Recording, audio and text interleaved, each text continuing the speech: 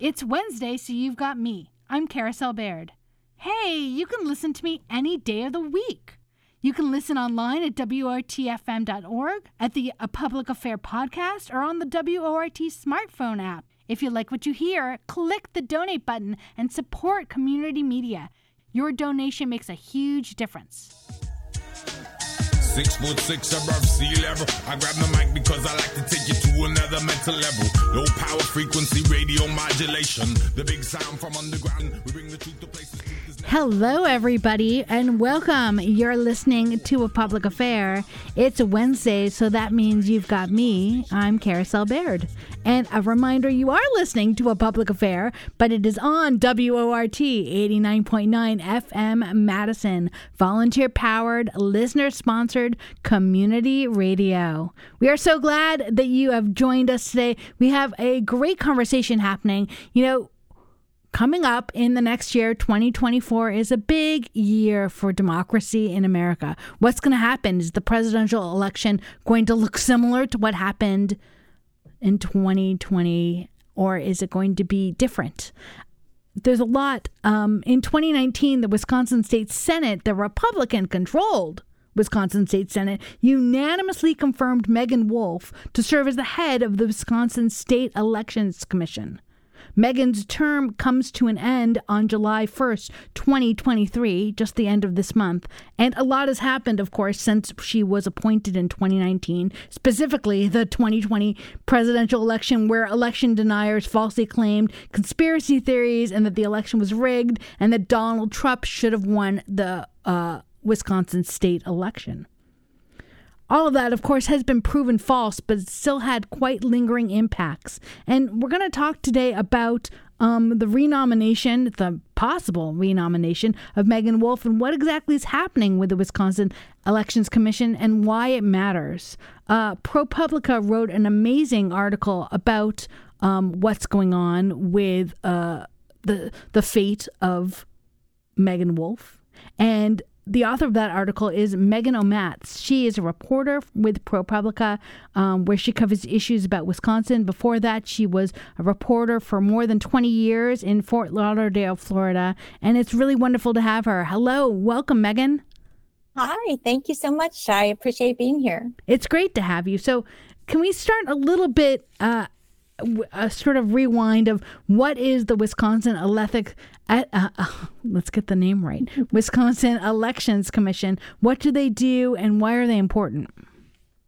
Well, if you think about our election system, the legislature makes election laws and they are very vast. There's dozens of pages and statutes devoted to election law. And of course, you have court rulings too. So the Wisconsin Elections Commission serves as an administrative agency, which basically helps communicate with over 1,900 municipal and county clerks in this state that carry out elections. So you can imagine what a vast task it is understanding the laws, just learning about the laws, getting training, understanding court rulings. So this administrative agency functions as a go-between, basically, to distribute information to all these local clerks who are ordinary people in our communities that are municipal officials carrying out our elections.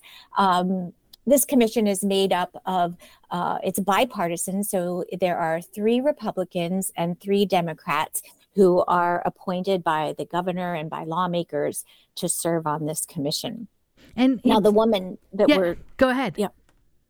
The woman that we're talking about is basically the bureaucrat who is the administrator of this commission. So she carries out the orders of the 6 members, the 3 Republicans and the 3 Democrats, who take votes and set policy and decide how they're going to communicate with the clerks, what they're going to communicate, and basically help regulate this. So she is an administrator, the chief bureaucrat, if you want to think of it that way, of the commission. And I really appreciate sort of outlining this, because this is what government officials do. There's so many people beyond the elected officials that work in government whose job is really to administer the law, not to write it, but to make sure it is carried out. And some of the things that the Wisconsin Elections Commission oversees, like I remember conversations, especially during the 2020 election, because the pandemic was happening, conversations about the voting process. Can there be drop boxes? Can there be, mail-in ballots? Can there, things that happened in nursing homes, things that happened with staffing? What are some of the issues that you recall coming up with the Elections Commission? Yes, it's exactly those kinds of things.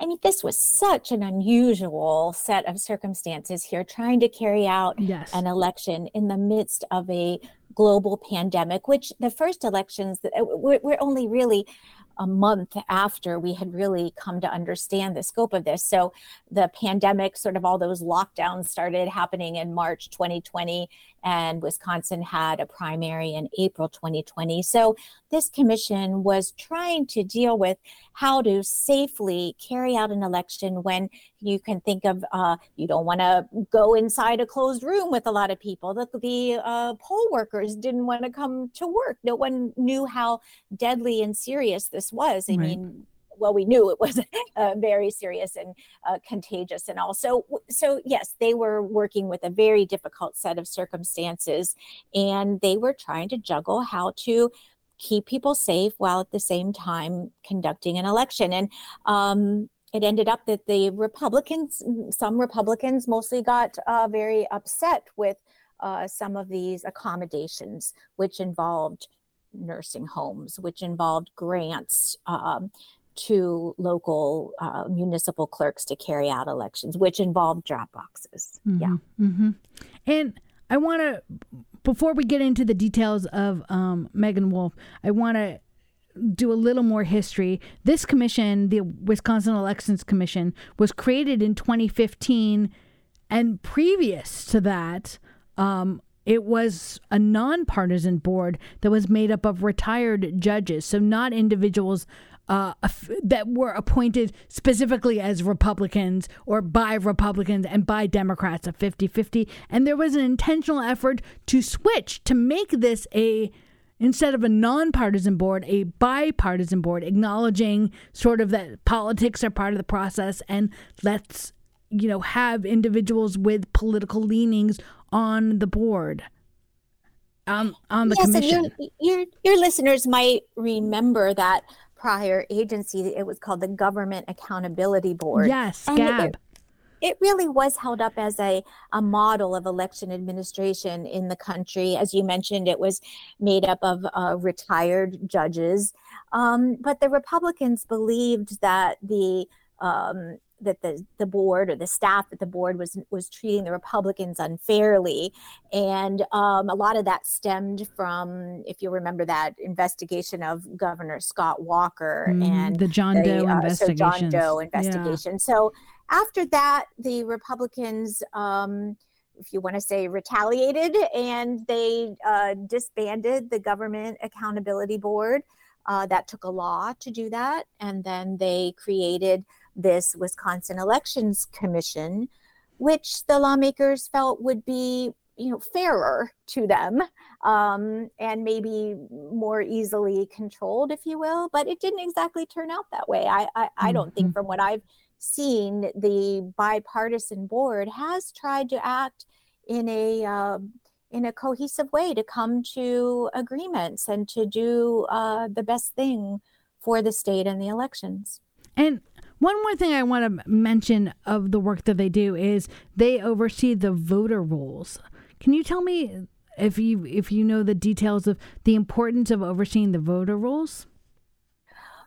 Well, I know that, yes, you need to have a central organization doing that because people move around, right? And people die. And so you have a system, this commission oversees the accuracy of the voter rolls. They also created something called My Vote, which you can go into and check your polling place. It's, you know, a website, and you can register. And also, they also work with a consortium called ERIC, which is more of a national group that states belong to, where they you can try to see if I move out of state, presumably ERIC would get some notice, I guess, from the post office or driver's information, and then the states can share this. So it is a way for states to try to keep these rolls accurate. I mean, it's impossible to make them perfectly accurate because people are moving and dying and all the time.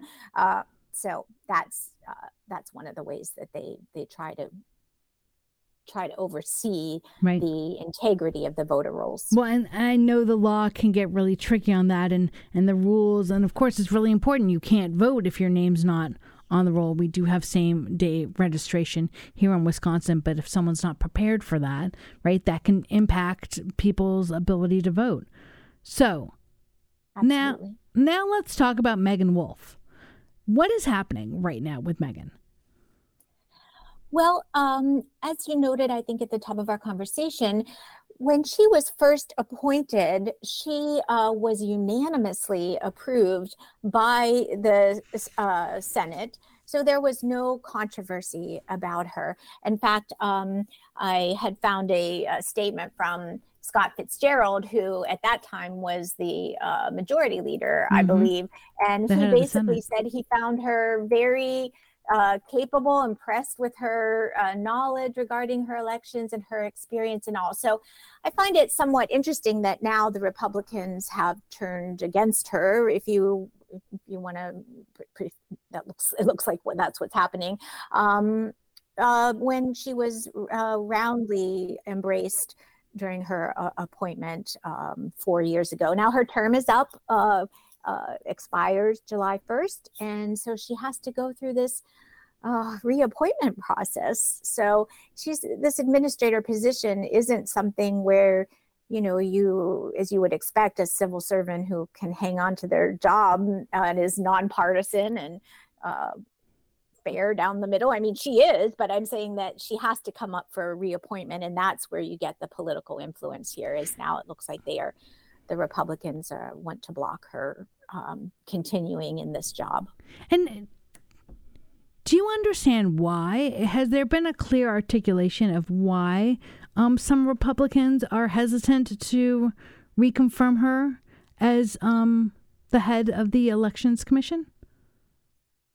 Well, it surely comes back to Donald Trump's allegations that our elections were not fair in Wisconsin and in other states, which has been proven false in the courts and in audits. And even the own Legislative Audit Bureau found only a handful of fraudulent cases, which is normal in any election, and certainly not enough to overturn Joe Biden's win here. So it's it's a byproduct of everything we saw going on here after the 2020 election, where there were all of these false claims about the election not being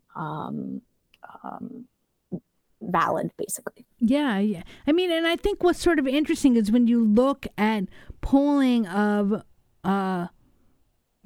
residents of Wisconsin, voters in Wisconsin, they believe overall that the election was fair and that that Joe Biden did win the 2020 presidential election for the state of Wisconsin. But it's a handful of individuals that are elected Republicans that are still promoting the fact that the election was stolen from Donald Trump when that's proven otherwise. Has there been any, you think, conversation about sort of the disconnect of the voices, which are, numerous, that they can, perhaps push back on her confirmation, where it's really not based on what the elected individual, the voters believe, or has been proven false? Yeah, I think what's interesting to me too is what about all those races that were down ballot? I mean, how were they all, when many Republicans won seats, how were they not compromised, but only the presidential race was? So, I mean, this is, look, this is a problem that's going on around the country among many Republicans, in that they have failed to stand up to Donald Trump and these lies. I mean, there certainly have been some Republicans, but many have just gone along with it. And we definitely see it in Wisconsin as well. I mean, ProPublica, we thought that how interesting too, that some of the key players in this decision over Megan Wolf's job are people that really carried this idea that the election was stolen. And they include Robert Spindell, who is a member of the Wisconsin Elections Commission, was one of the 10 fake electors, the Republicans who met secretly in the Capitol in December 2014 and signed paperwork purporting to be the true electors, which was not correct. Anyway, he's on the commission, has signaled that he will vote against Megan Wolf. And he's been appointed to be a member of the commission, someone that was one of the fake electors that literally tried to overturn the election and was he wasn't part of the action specifically on January 6th, but that is part of what happened on January 6th to try and convince then Vice President Pence to overturn the election with these statements by the false electors, including Bob Spindell. Now he's one of the leading voices against Megan Wolf. Yes, and Bob Spindell had been on the commission even before December 2020, when he took part as being one of those 10 fake electors. So yes, he's a member of the commission who will have a vote. He's one of those 3 Republicans.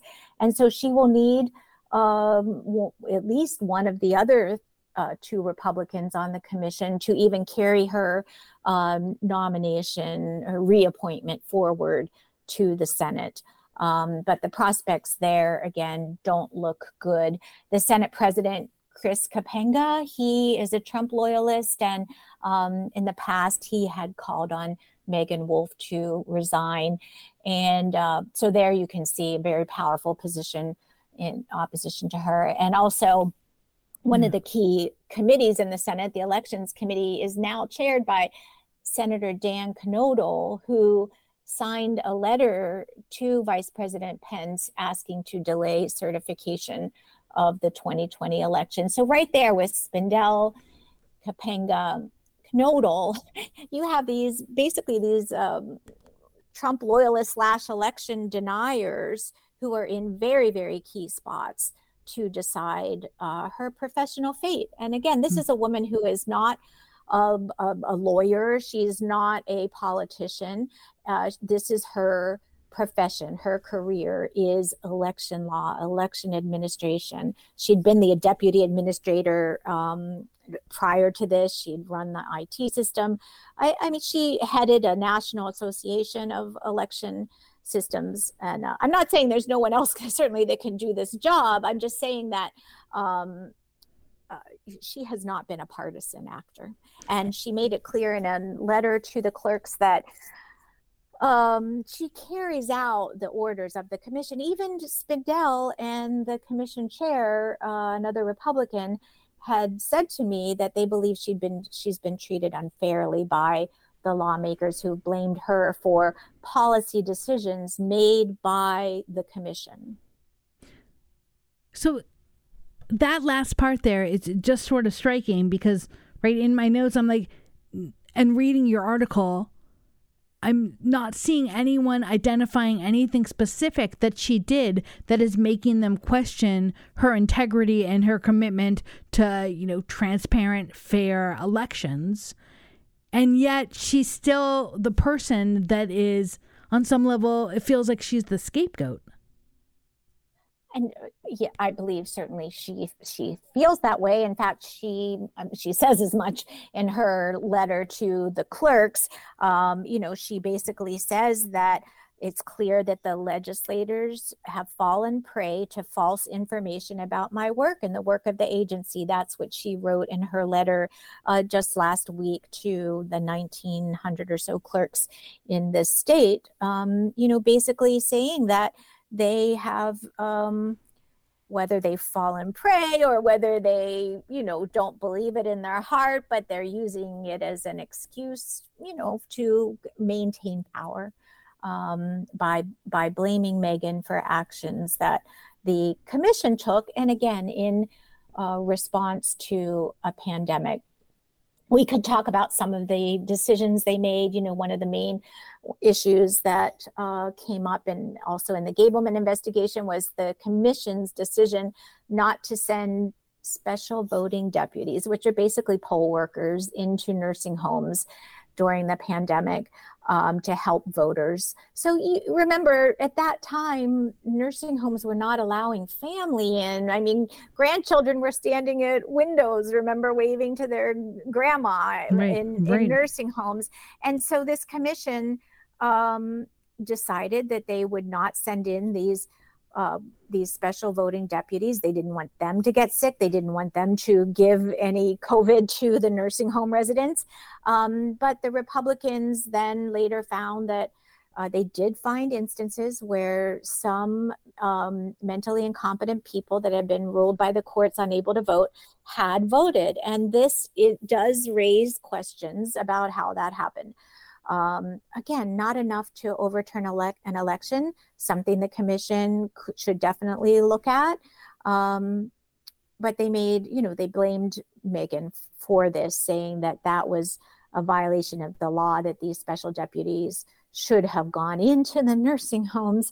I mean, you're really put between a rock and a hard place, aren't you, in making that kind of decision? Very, very difficult. In the middle of a pandemic with no ground rules on how this can be done. There were no rules or precedent. You were deciding it in a moment's notice to execute a election that was, as you told us reminded us at the top of the hour, was a month or less after a global pandemic began.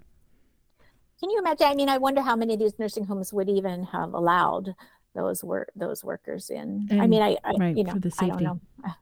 We're talking right now with Meghan Amatz. She is a reporter at ProPublica. We're talking about her latest article with ProPublica on the Wisconsin Elections Commission and its leader, Meagan Wolfe, and whether she will be reappointed. Most likely not. We would love your questions or comments. What are your thoughts about the role of the Wisconsin Elections Commission and the work done by that commission and Meagan Wolfe? You can give us a call at area code 608-256-2001, extension 9. We have Jay in the studio. We've got Jade in the studio. They are both ready for your calls. We have Mary Jo manning the phones. Everyone's ready. You can join us on air, or you can pass a message on to me and Megan, and we're happy to answer your question however you want to present it. We would love to hear from you at area code 608-256-2001, extension 9. So, Megan, you've made a few references to the process. Let's take a step back and really go through that again. For Meagan Wolfe to be reappointed, or for anyone, but let's start with Meagan Wolfe. What would the process be for her to be nominated and then to be confirmed? As I understand it, the commission will have to call a special meeting before the end of this month. And again, the chairman, Don Millis, has indicated to me and other reporters that he intends to do that. Okay. And then the commission will presumably take a vote. I guess someone would nominate Megan to stay in that position. They'd need a second, and then they would vote. I mean, there is a chance that someone on the commission could propose tabling this decision. Your listeners might remember a controversy from how long ago was it, when a person on the Natural Resources Board refused to leave. Yes. Term expired, and the state Supreme Court ruled that that was okay. He didn't have to. That by overstaying, he did not create a vacancy that needed a new appointment. So there has been this theory that if the commission didn't vote and she just kept on doing her work, that this Supreme Court has now ruled that that's okay. So the chairman, though, of the Wisconsin Elections Commission has told me that he does not believe that that is a path that they should take, because it would create even more, I guess, disruption or concern about the impartiality of the commission. So there was that sort of so that's an option. They could do move that was considered. They could do nothing is an option, and in theory, she might be able to stay past July 1st if they do nothing to recommend a new person to take her position. Yes, although Don Millis, again, the chairman, told me we will definitely be sued if that happens. So they're used to being sued, and so let's say they do take a vote on her, and hold on a second, Megan, that they do take a vote on her.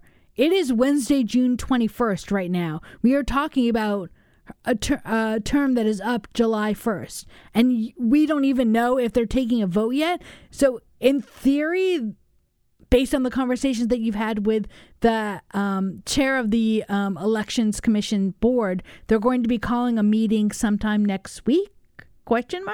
Or this week. Okay. Yes, and I'm sorry, I don't know how much public notice they need, whether it's 24 hours or 48 hours. They do need to give public notice, and when I checked this morning, I did not see any announcement of a meeting. That doesn't mean an announcement, won't come imminently later today or tomorrow. Right. So okay. they could move rather quickly on this. Okay. Mm-hmm. That's good to remember. Okay. So now, if they have they do call a meeting this week or next, which sounds like that's what's anticipated. What could happen at the meeting? You talked about someone could nominate Megan Wolf to continue serving as the head of the Wisconsin Elections Commission. And what would happen if that passed, that she was nominated and then that passed? Then what is the process that happens next for confirmation? Then that goes to the Senate, the state Senate, and they would consider her nomination. And it's looks to me like it could be considered. It could be assigned to be reviewed by the Elections Commission, headed by Senator Jan Knodel, and then there would need to be a vote out of that committee to the full Senate. I don't know if she'd get a public hearing or if there would be debate within that committee.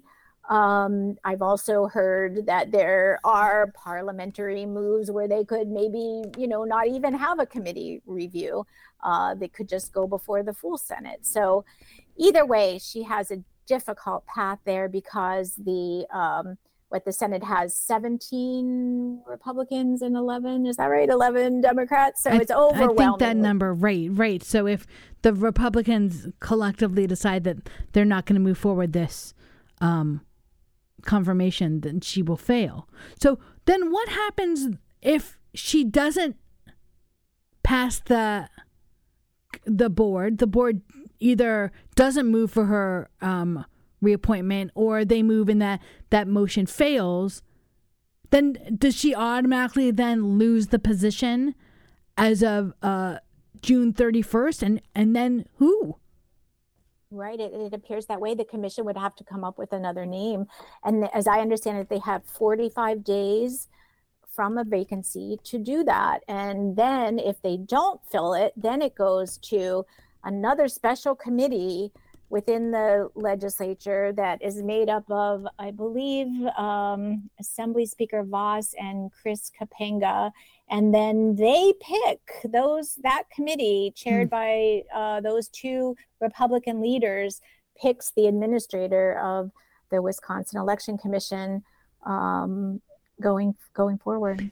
So it wouldn't even be that the Wisconsin elections, it's to their benefit, this commission, to find the person that they believe they could work with and that they believe the clerks can work with, because otherwise you really risk very, very partisan actors in the legislature picking their own person.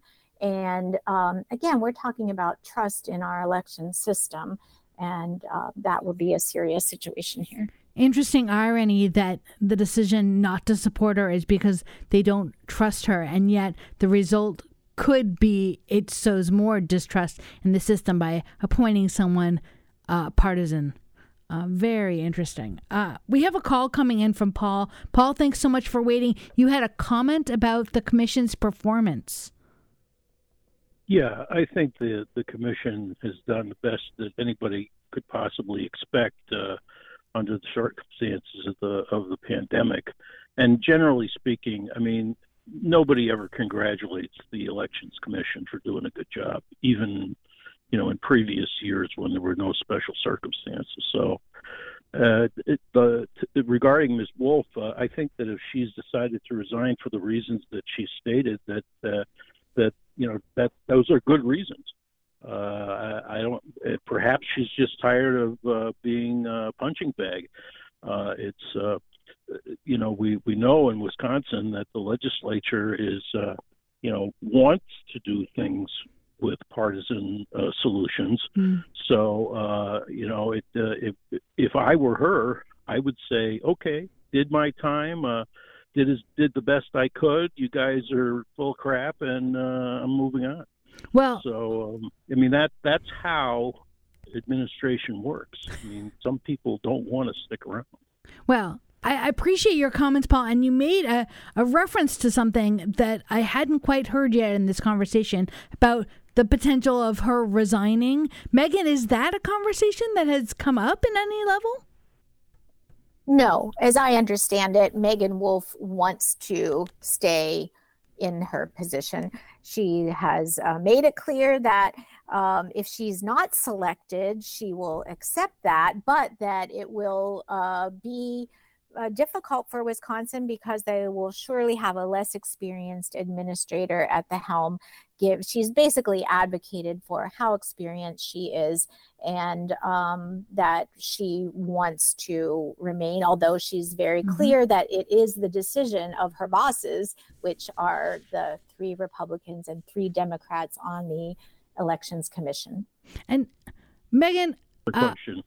Paul, thanks for your question, Paul. I really appreciate it, or your comment. And I think Paul brings up a good point, which is, we haven't gotten to yet on my notes, and now is the perfect time to talk about the fact that not only was this the best in dire circumstances, but I feel like democracy, right, was challenged in the 2020 election across the country, Wisconsin and beyond. We were in a pandemic. The election was being scrutinized at every level. There were more election deniers in the history of modern U.S. ever challenging systems that had been in place for years, for decades.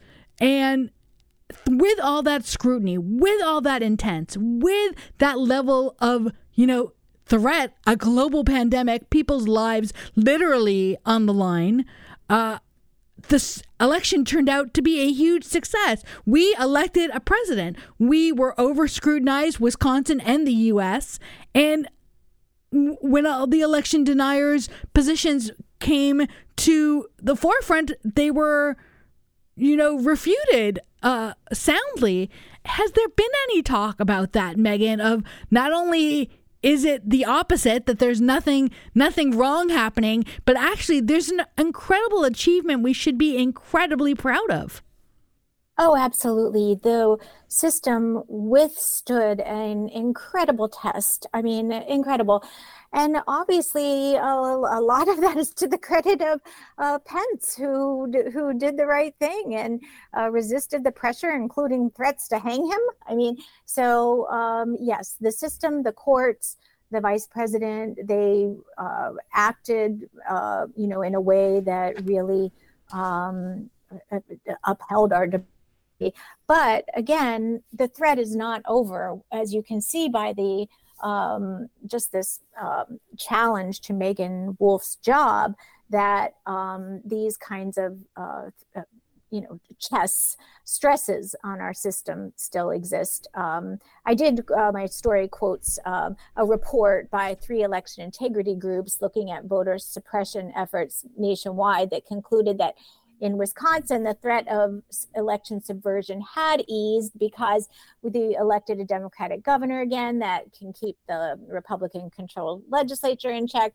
The governor is not an election denier, neither is the attorney general who won, or the secretary of state. But still, Wisconsin is a state to watch because of the legislature has this election subversion friendly, they called it, Republican majority in the Senate and the Assembly. So the threat isn't over. It's still there. And I mean, Megan, we're having this conversation about the Wisconsin Elections Commission and about Megan Wolf, but maybe just as you're talking about the threat, we almost have to take a bigger look. Is really what this is, just a moment where we're talking about the 2024 election, and Wisconsin is one of the states where, right, the election results will come through our state. Wisconsin is one of the few remaining swing states up for grabs in the country, and it feels like a power grab to make sure that the election turns out a predetermined way. Are there people that, I mean, that's a pretty paranoid and negative assessment from me, but are there people that are articulating that? Because I think it's based in a lot of accuracy. Interestingly, I just saw that one of the Madison publications, I'm sorry, I don't know which one, just reported that there is a group called Keep Our Republic, that is formed and a Wisconsin Advisory Council. And it is trying to educate voters that our elections are safe, they are accurate, there is not rampant fraud. And these include, on this council, include people like Tommy Thompson, Democrat Barbara Lawton, former Republican State Senator Kathy Bernier. So these are, looks like there certainly are efforts, bipartisan efforts, to help educate voters about our system, and that it is secure and it is not fraudulent. Well, and what worries me is that this seems like a minor thing. Who's the head of the Wisconsin Elections Commission? And it certainly isn't something that it's on even the media's radar. Thank you so much to your reporting on this, Megan, and ProPublica for putting this conversation out here. You know, the reason we're having this conversation today is because of the article that you wrote, Megan. So thank you for that. And have you gotten responses from the community of why is this such a big deal? It's just one tiny little thing, trying to understand the importance, not just of this position, but the importance to push back and not give this extreme, so anti-democratic faction control. Well, again, you're right. This is normally an obscure position, even an obscure agency, typically. But just because of the times that we're in, it bears a lot of scrutiny and paying attention to. And again, I'm not saying that there could not be another very competent, impartial, knowledgeable person to hold that job. It's just that people need to make sure that that's what happens. Well, and if there's not a clear articulation of why the current knowledgeable, qualified, fair individual in the job is being pushed out of it, then that sows a little doubt that someone with equal qualifications would be what happens in her replacement. Yes. Yeah, Yes. that's the concern. Well, Megan, it's been fantastic talking with you. Thank you so much for your reporting, for joining us today to give us more detail about the article. I hope everyone finds the article and reads it in ProPublica. But Megan O'Matz, reporter with ProPublica, thank you so much for joining us today and talking to us about this. You're welcome. Thank you. I've enjoyed talking with you. It's been great talking with you. And again, everyone, that was Megan O'Matz. She is a reporter with ProPublica. She covers issues about Wisconsin. And we were talking today about her article from last week on the Wisconsin Elections Commission and the potential reappointment or not reappointment of their head, Megan Wolfe. And we're going to do a little transition here. Thank you again, Megan, for joining us. And today is Make Music Madison. It's a fabulous, exciting day, one day a year, where the streets are literally filled with music. I think this is the 11th annual Make Music Madison, and we wanted to just mention that and spend a few minutes of today's show talking about that. We have Elizabeth Walsh on the line with us. She is a WORT news intern, but more importantly, she's an intern with Make Music Madison. Hello, Elizabeth. Hello. Thanks so much for joining us. Of course. Thank you for having me. Yeah, tell us a little bit about Make Music Madison. What is it? Yeah, Make Music Madison is a day-long festival that has 3 shows all over Madison on June 21st every year. It's held on the summer solstice every year. This is the 11th year it's been done in Madison, but Make Music Day is an international event. It started in France in I think the 80s or 90s. It's a national holiday there, and then it's spread to a bunch of different countries all over the world. And now we have 21 chapters in Madison that host the event as well. What does that mean, 21 chapters in Madison? Does that mean 21 different locations? Yeah, there are 21 cities that have their own version of Make Music Madison. So I think there's like a Make Music Verona, and then one for just a bunch of different cities. So there are 21 cities in Madison that host their own day of the event. Or in Wisconsin, you mean? Or Yes, sorry, yeah, in Wisconsin. Yeah, gotcha. You. And talk to us about the origin. Why is it held on June 21st every year, if you know? Yeah, it's held on June 21st every year because that's the summer solstice, so the longest day of the year. So we start at 8 in the morning and we go till 9 p.m. And it's just supposed to be a way to get outside for the whole day and enjoy the wonderful solstice. And talk to us about the importance of having and listening to live music. It's a really great way to bring community members together. What's really special about Make Music Madison specifically is all of the events are free, so anyone can come. It's very accessible, and the slogan for Make Music Madison is played by anyone, enjoyed by everyone. So we wanted to give people who just like to make music for fun a chance to come and play for a crowd. It's a really good opportunity to play a show at a very casual venue in your neighborhood with your friends, and it's a really great way to bring neighborhoods and communities together. I mean, you touched on part of the reason why I love Make Music Madison so much is that you have bands that are, booking professional gigs throughout the city and the state and beyond. And right after them is a mom and pop duo, playing on their instruments that they just play at home. And now you get to hear sort of their home concerts live on the street. It's just this fabulous celebration of music on every level of experience and expertise. Yeah, it's really special. It's really fun to get that mix and to give people an opportunity to play when they don't normally have that, and then give community members an experience to hear music that they normally wouldn't otherwise. And Elizabeth, when I was reviewing the performances for today, as I'm picking, right, as I go into my office after today's radio show, and I'm going to stop by some Make Music Madison spots and listen to some music, I noticed something that perhaps I just didn't realize in the past. There are open mics What the heck is that? Does that mean that you and I can show up? Maybe we should make a plan to go to one of the open mics and start playing some music? Tell me about those. Yeah, it sure does.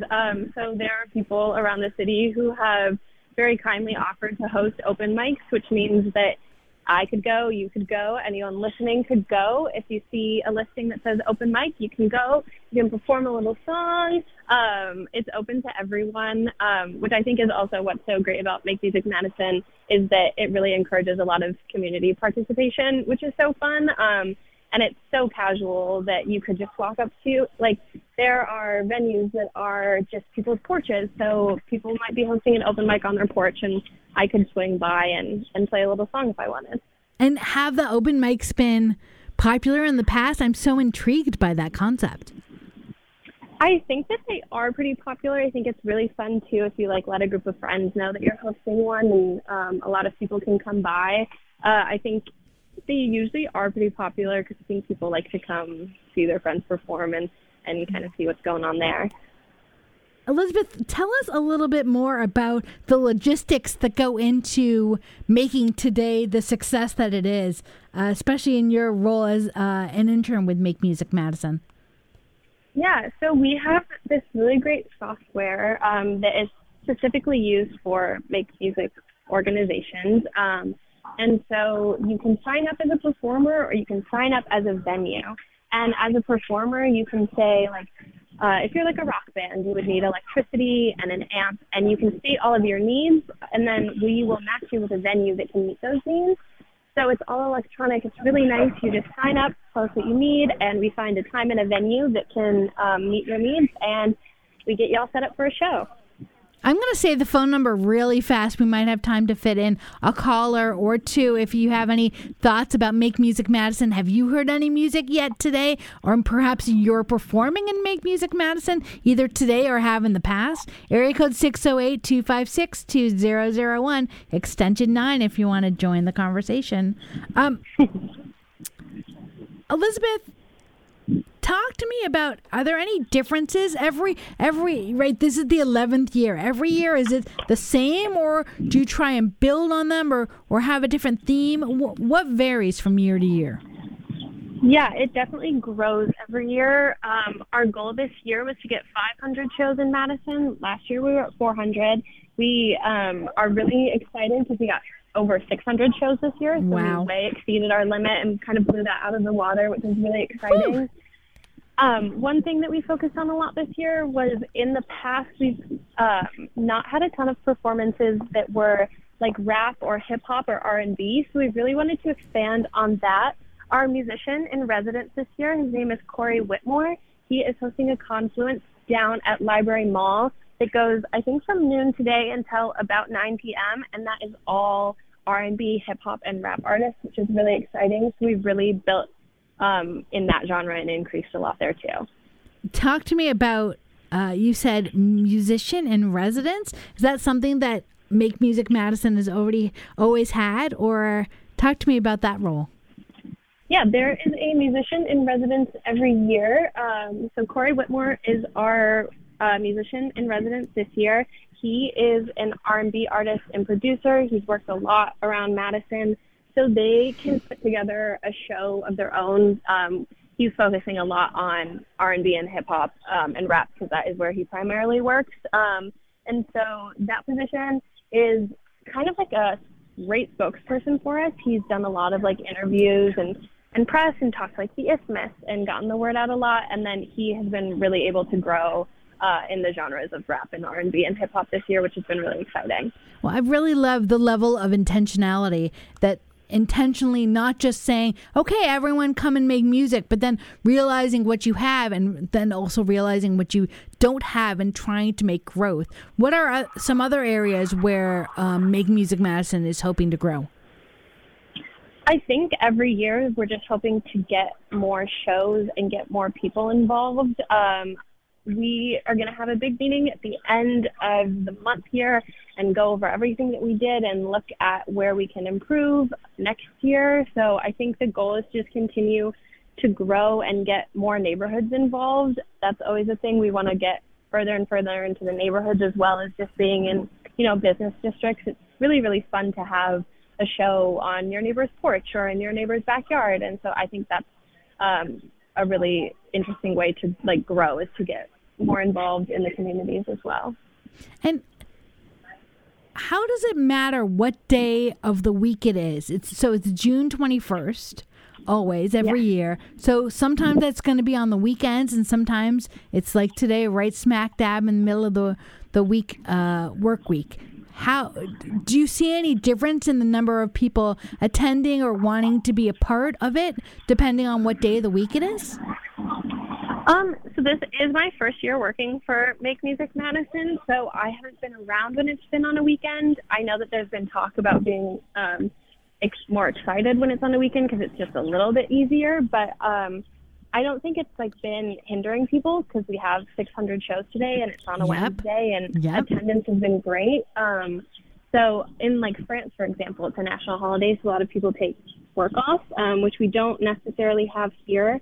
There is kind of a funny little work slip that Fox 47 put out saying you could send into your employer saying you needed the day off. But I think a lot of people, it didn't really matter that it was on a Wednesday. They were really excited to be a part of it. But it's also really fun because a lot of people, I've been sticking pretty close around the Capitol today, and a lot of people have been coming out on their lunch break to watch the performances, which is really fun.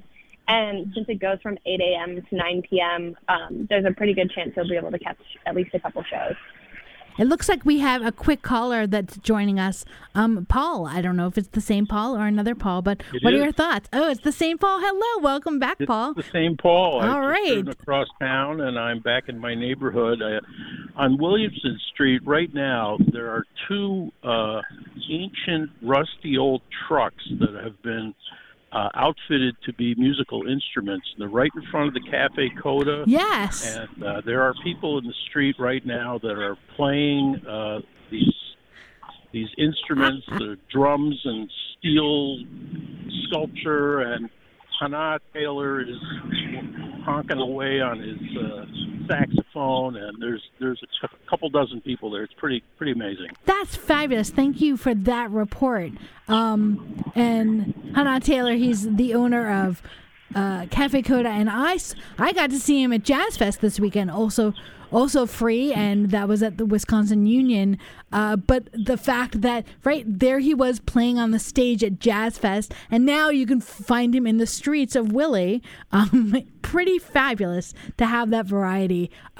Elizabeth, in our final moment here with you, I actually think when we were talking about the weekend versus the weekday, that there's something sort of special about this not being on the weekend. Usually on the weekday, right, you do your job, you go home, you have dinner, you say hello to your, significant other, you go to sleep. And to have reasons to make this day special just feels all the more exciting to me.